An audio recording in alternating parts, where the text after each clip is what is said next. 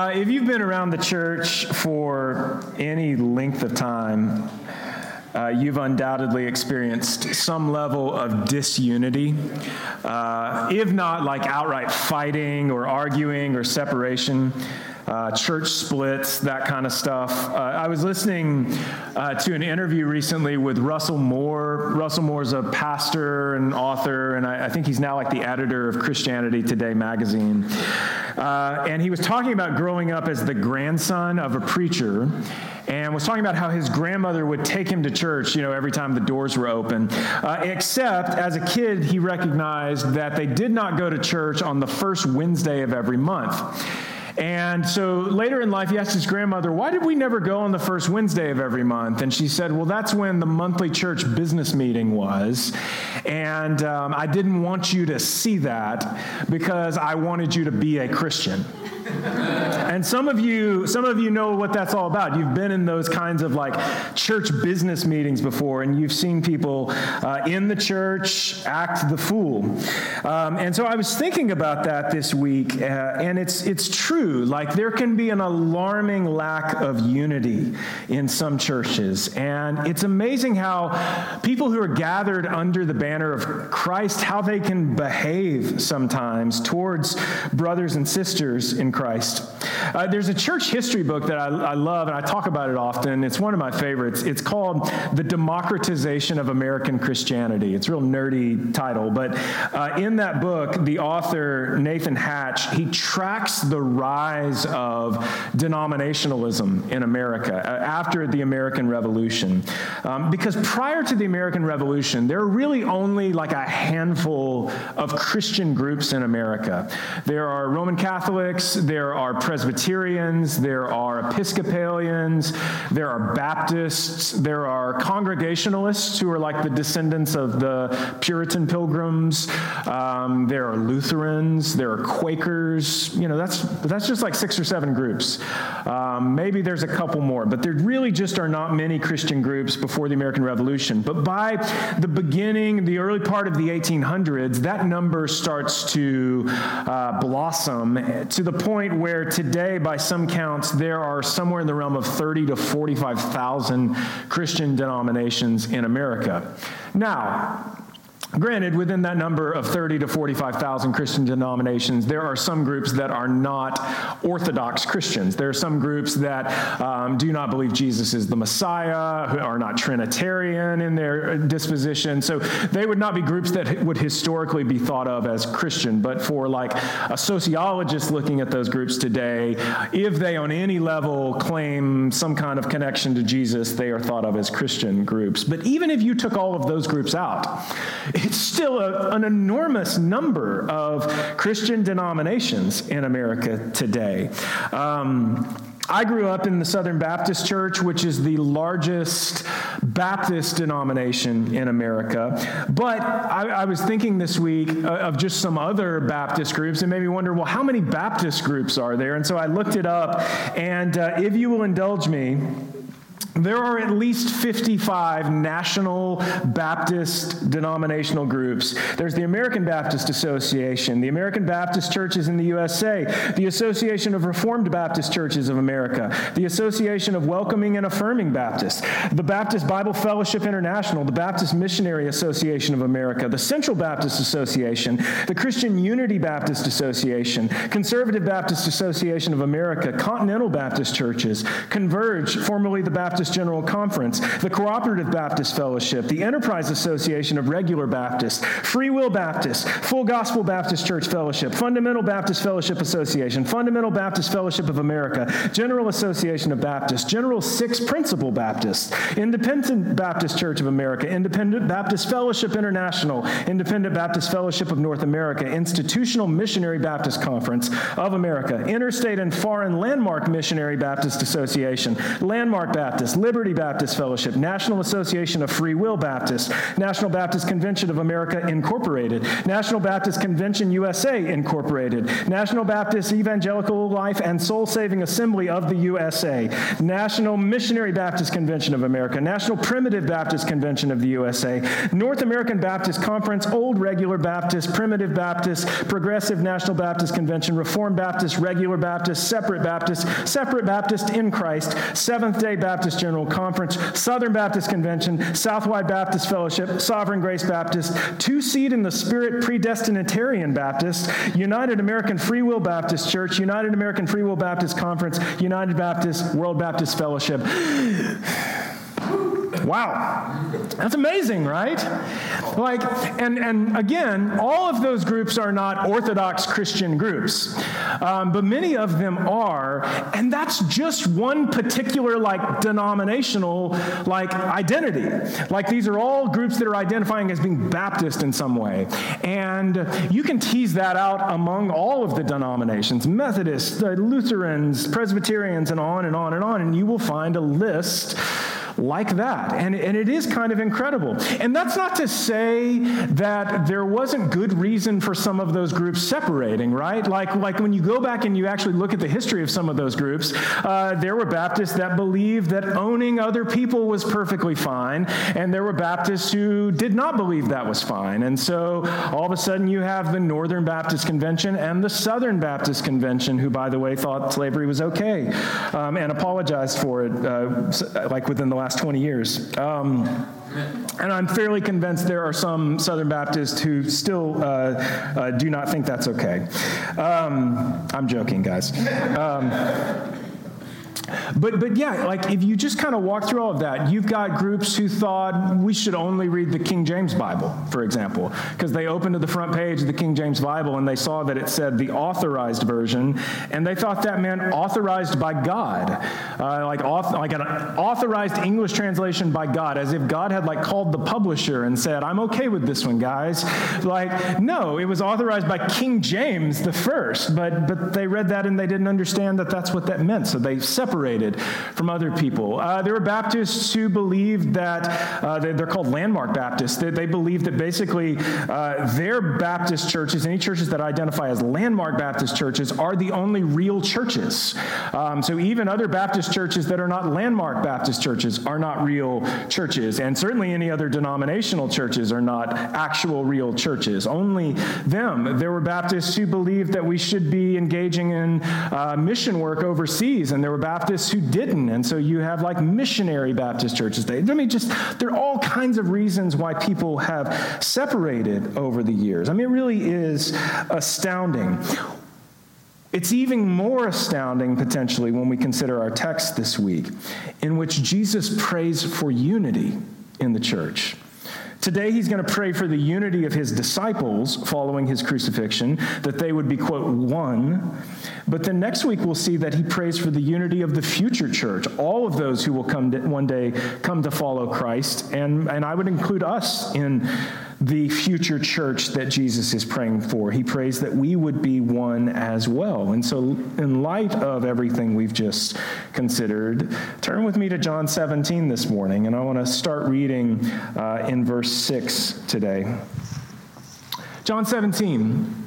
I have manifested your name to the people whom you gave me out of the world. Yours they were, and you gave them to me, and they have kept your word.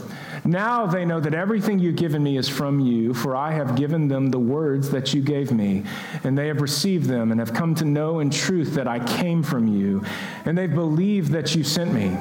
I am praying for them. I'm not praying for the world, but for those whom you have given me, for they are yours. All mine are yours, and yours are mine, and I am glorified in them. And I am no longer in the world, but they are in the world, and I am coming to you. Holy Father, keep them in your name, which you have given me, that they may be one, even as we are one. While I was with them, I kept them in your name, which you have given me. I have guarded them, and not one of them has been lost except the son of destruction, that the scripture might be fulfilled. But now I am coming to you, and these things I speak in the world, that they may have my joy fulfilled in themselves. I have given them your word, and the world has hated them because they are not of the world, just as I am not of the world. I do not ask that you take them out of the world, but that you keep them from the evil one. They are not of the world, just as I am not of the world. Sanctify them in the truth. Your word is truth. As you sent me into the world, so I have sent them into the world. And for their sake I consecrate myself, that they also may be sanctified in truth. This is the word of the Lord. Jesus prays, Holy Father, keep them in your name, which you have given me, that they may be one, even as we are one. So here are the big questions I want to explore today as we walk through this text, and these will have bearing into next week as well. First, what does Jesus mean by one? When he prays that they be one, what does he mean? We hear that, and we immediately hear unity, that they would be united, but is that what he's really talking about here? And if so, are Jesus' prayers not effective? Right? Because when we look at the landscape of the church, not only today, but throughout the great bulk of church history, it has never been a bastion of unity, right? Like there have always been problems all the way back to the time of the apostles. There was disagreement. So what's going on here? Let's start in verse 6. Look with me. Jesus prays, I have manifested your name to the people whom you gave me out of the world. Yours they were, and you gave them to me, and they have kept your word. Now they know that everything you have given me is from you. For I have given them the words that you gave me, and they have received them and have come to know in truth that I came from you, and they have believed that you sent me. You know, the word is really important here in John's gospel. I mean, John began this whole book by saying that Jesus is the divine word, or in the Greek, the logos, the divine logos. And throughout this account, Jesus, who is the word, has been declaring his word to people, right? But to add a layer to that, Jesus says about his words that they are not his own, but rather they've been given to him by the Father. So Jesus, who is the word, has been declaring his word, but his word is really the Father's word.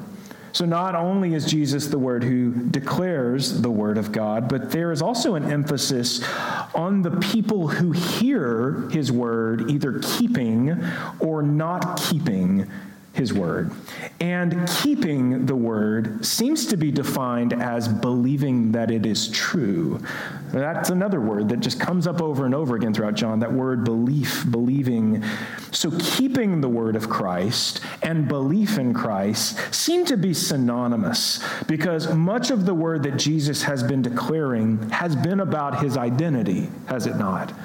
Think about the most famous verse in this whole gospel, John 3:16. For God so loved the world that he gave his only son, that whoever believes in him should not perish but have eternal life. I mean, there's so many claims that are crammed into that one sentence. One is that God loves the world.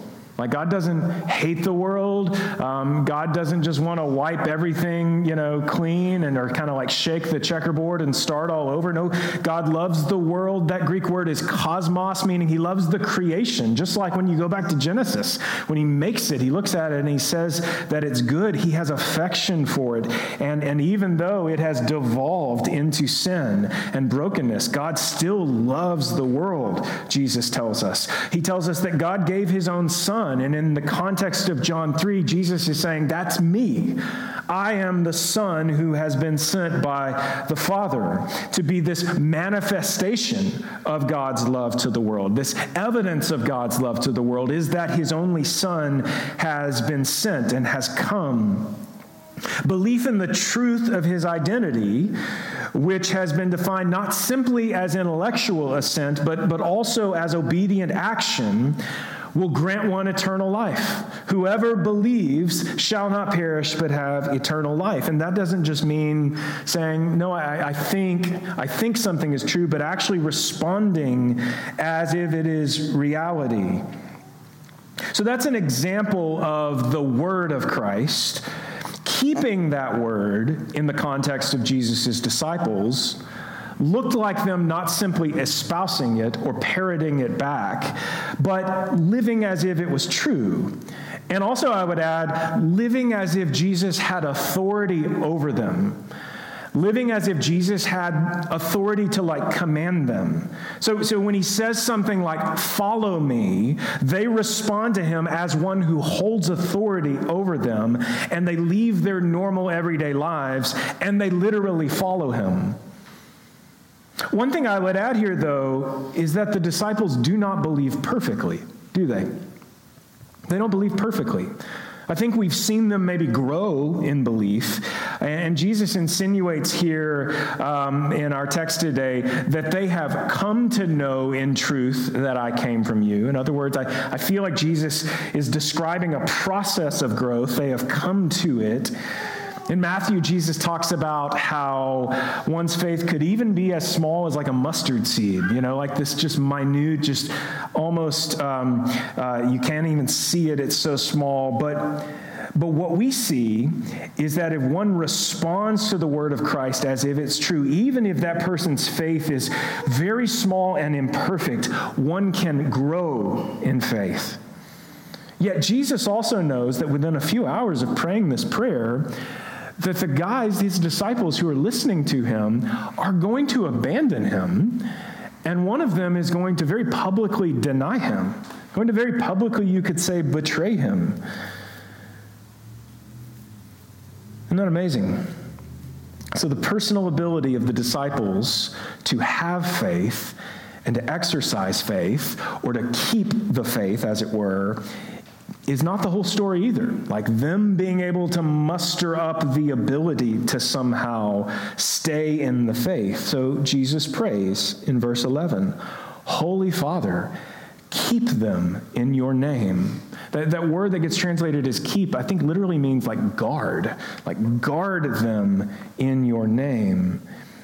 But Jesus prays this because he's leaving them. He also says in verse 12, while I was with them, I kept them. I kept them in your name. I guarded them in your name. So this whole time, God, through Christ, has been keeping them in faith. In other words, their being in Christ, yes, is connected to their faith, their belief in his identity and their obedient action, but without God's action, none of it is possible because they don't believe nor have the capacity to believe perfectly in and of themselves.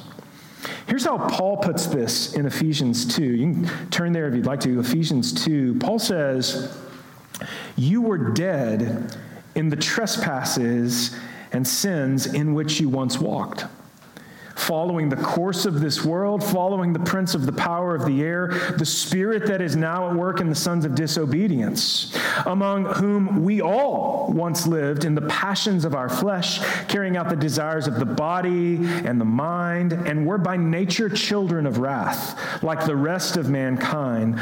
But God, being rich in mercy, because of the great love, there's that word again, because of the great love with which he loved us, even when we were dead in our trespasses, made us alive together with Christ. By grace you have been saved, and raised us up with him, and seated us with him in the heavenly places in Christ Jesus, so that in the coming ages he might show the immeasurable riches of his grace and kindness toward us in Christ Jesus. For by grace you have been saved through faith. And this is not your own doing. It is the gift of God, not a result of works, so that no one may boast. For we are his workmanship, created in Christ Jesus for good works, which God prepared beforehand that we should walk in them. So Jesus calls his disciples to believe, to have faith, but outside of God's action, even that is impossible because, as Paul just said, the ability to even have faith is a gift from him. And even then, God's power is required to keep them in faith. Jesus, knowing that Peter would publicly deny him, says this interesting thing in Luke 22. He says to Peter, this is verses 31 and 32 of Luke 22, he says, "Simon, Simon, behold, Satan demanded to have you, that you might be sifted like wheat. But I have prayed for you that your faith may not fail." So Peter has faith in Christ, but Peter's own power to maintain his faith is not enough. He doesn't have some supernatural ability in and of himself to maintain his faith. Jesus prays to the Father that he would act to keep Peter in faith, to keep his faith from not failing. Jesus then also tells him that he would deny him. So on one hand, Jesus says, I have prayed to the Father to keep your faith from failing, and oh, by the way, you're going to deny me 3 times. So apparently, Peter's denial of Jesus does not constitute a loss of faith for Peter. God seemingly perseveres Peter in faith despite his sin, which is great news for you and me, right? Right? That God helps him to persevere in his faith in spite of his sin.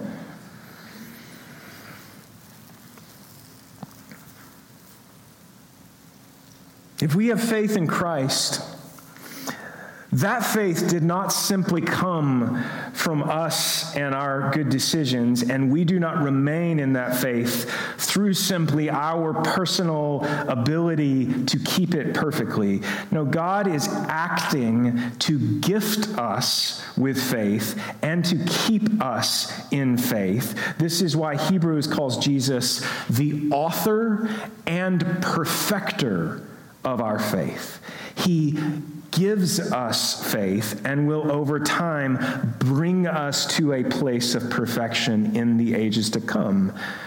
As Paul said, so that he can show the immeasurable riches of his grace. Now, one caveat here. While the Father gives faith and keeps us in faith, this isn't some situation where because of my sin, if I was in the faith, that I could lose it and then come back into it and lose it again and come back into it. There are those out there who think something like that to be true, and it really can be devastating because it then becomes all about me and my ability to somehow do this perfectly. While the Father gives faith and keeps us in faith, that does not mean, though, that we do not have to earnestly pursue obedience. You still have to be responsible to honor the gift that God has given to you and to honor him through seeking obedience. That, I think, is what James means when he says that faith without works is dead. If you claim to be a person of faith, but just live however you want to live, seeking only to please yourself because you think that you have no level of responsibility to pursue faithfulness to Christ, then James says the faith that you claim is not real faith. Right? What did Paul say just a moment ago in Ephesians? We are his workmanship. We have been created in Christ Jesus for good works, which he has prepared beforehand for us to walk in. He has stuff for us to do. And because of this work of salvation, this work of regeneration that he is doing in us through faith in Christ, he is creating us for this good work that he's prepared for us. When Peter denies Jesus, he doesn't say, oh, well, God's going to keep me in the faith. No. Luke says he went out and wept bitterly. He is deeply convicted and deeply disappointed at what he has done. So how does all of this relate to unity? Go back to verse 11 in our text.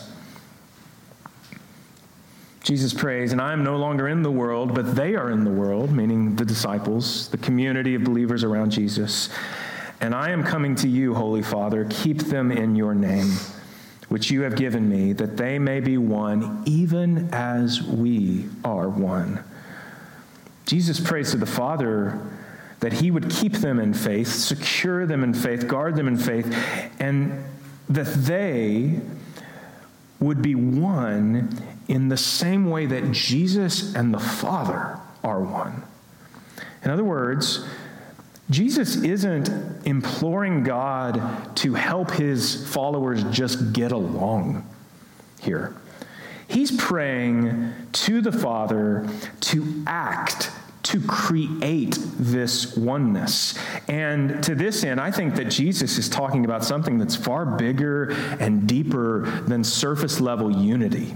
This is about more than agreeing on doctrine or proverbially like holding hands around the world with other believers. This is about something deeper than just getting along with other Christians. Jesus, I think, is describing this like mystical oneness that is reflective of the union between him and the Father. The Father, the Son, and the Holy Spirit are not united because they get along or because they agree on all things. They are united because they are one. They are literally one.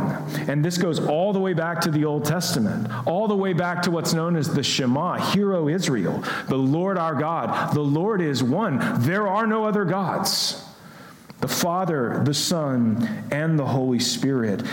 Jesus is praying, let my followers be one in the same way, Father, that you and I are one. The Greek word for one that Jesus uses here doesn't imply casual agreement among parties. It implies a likeness, like a sameness.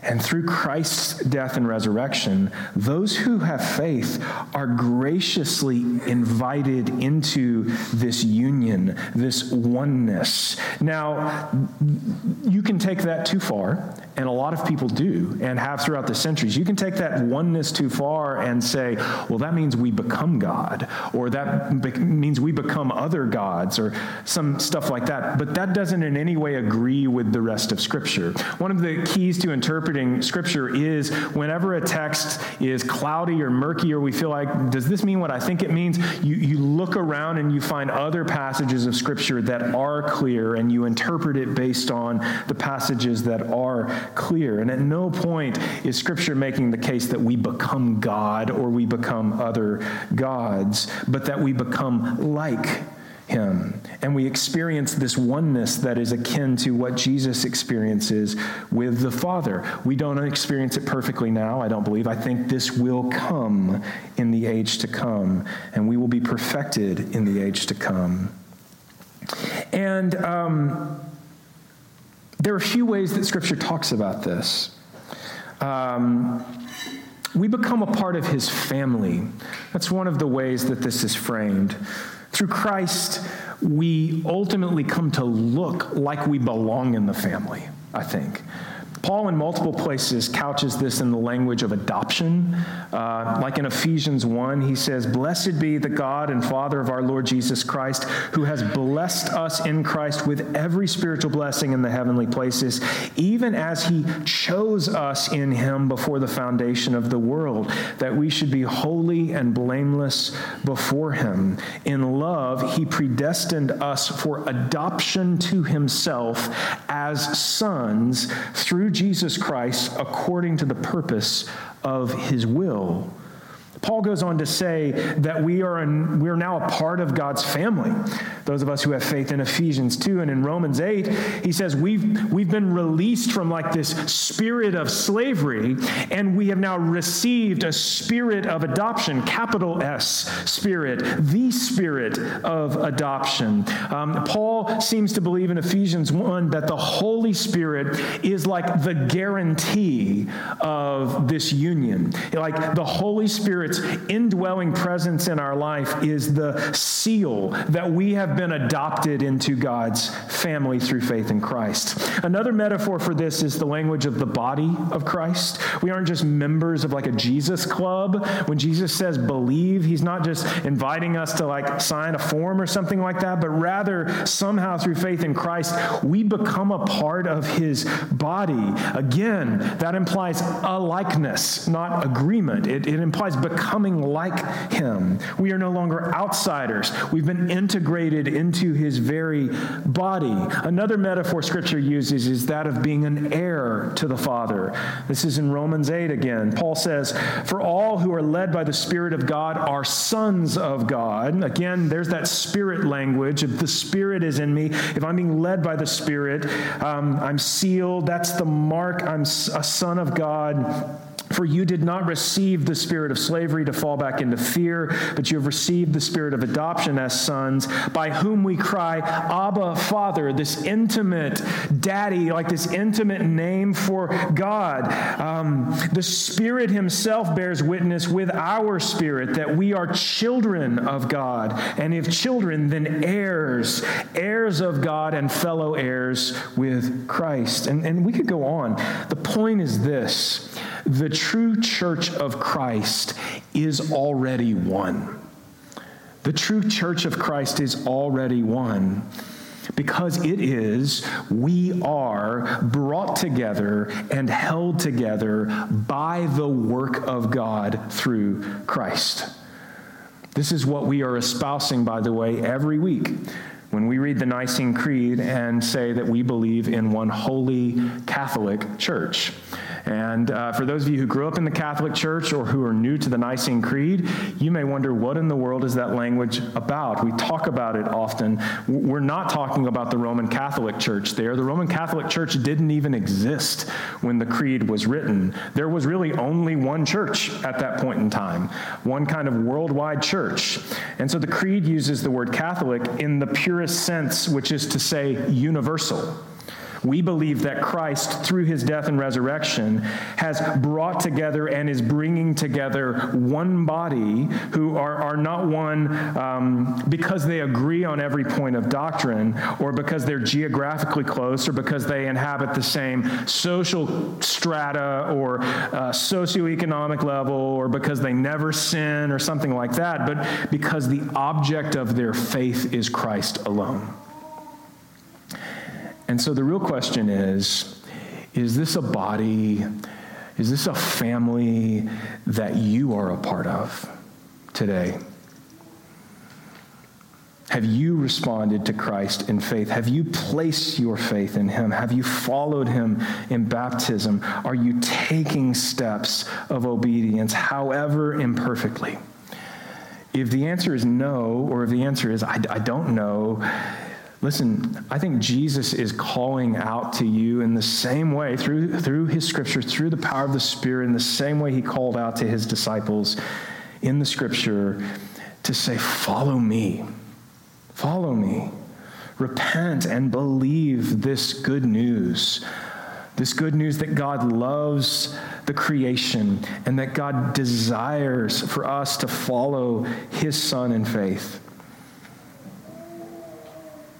And if that's you today, if you're going, man, I don't know where I stand on that stuff, I would love to pray with you. I'd love to talk with you. I'll be out here after the service. I'd love to just chat with you about that. Next week, we're going to continue this talk of unity. As Jesus prays for the future church, all those who will come to believe in him through the ministry of the apostles. And now, with this foundation, like this foundation of this divine unity, this oneness in and through faith in Christ, we'll ask, but if all this is true, how should we live in the here and now? And to what extent should we pursue agreement and surface unity with other Christians? We're going to dig into all of that this week. As for now, let's go to God in prayer. Let's thank him for the truth of his word. Let's thank him for what he has done for us through Christ. Father, we give you praise and glory for your word. We thank you, God, and we pray that through your Spirit you will interpret your truth into our minds and hearts, God. Give us an awareness, Lord, of where we stand in light of the gospel. I pray, God, that you would draw any here who are not followers of you, that you would draw them to salvation, Father, and that they would follow you in obedience, God, that they would seek how in whatever way, Father, however small it may seem, God, that they would take steps towards you today. Pray, God, that you would continue to grow and shape us and to help us become more and more like Jesus. and that we as a people would not just give you lip service, but that we truly would seek to glorify you and honor you through pursuing you and your will. And we pray this in the name of Jesus. Amen. Stand with us.